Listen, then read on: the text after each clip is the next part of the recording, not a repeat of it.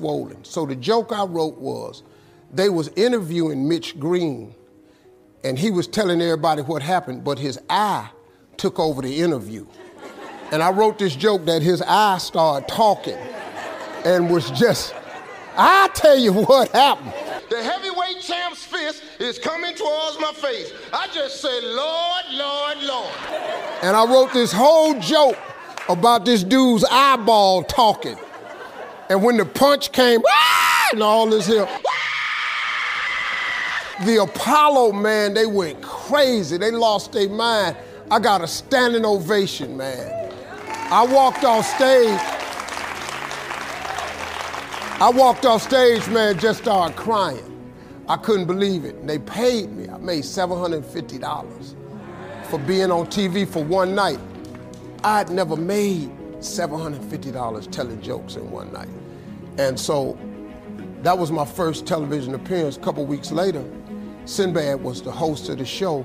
He got this job on Different World. And so he quit. And so Mark Curry became the host. And then Mark Curry got hanging with Mr. Cooper, and he quit. And they came to me and said, would you come back to New York and host amateur night for us to just try you out? Oh, ain't no problem. And so I went to New York.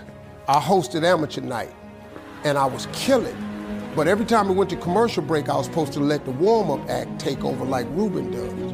But I knew not to let the warm-up act do that because he would change the attitude of the crowd, because the Apollo was a wild place. So I stayed out there. I did the warm-up and the hosting. And I created a bond with that audience. And that's how I got on TV. It was my very first TV show.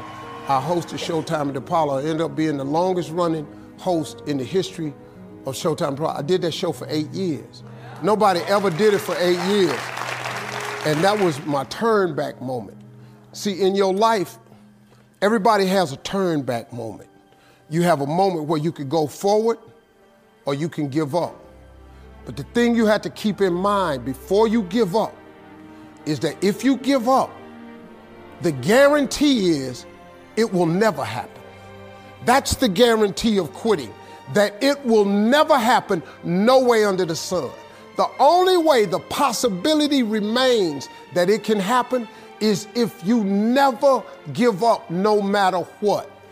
Because God is always coming. He's never too late. At your worst moment, look, man, when they told me I had to be in New York, I saw no way I could get there. But that God, though, he make the phone ring. I end up in Florida, I make $300. Then I go to New York, I make $750.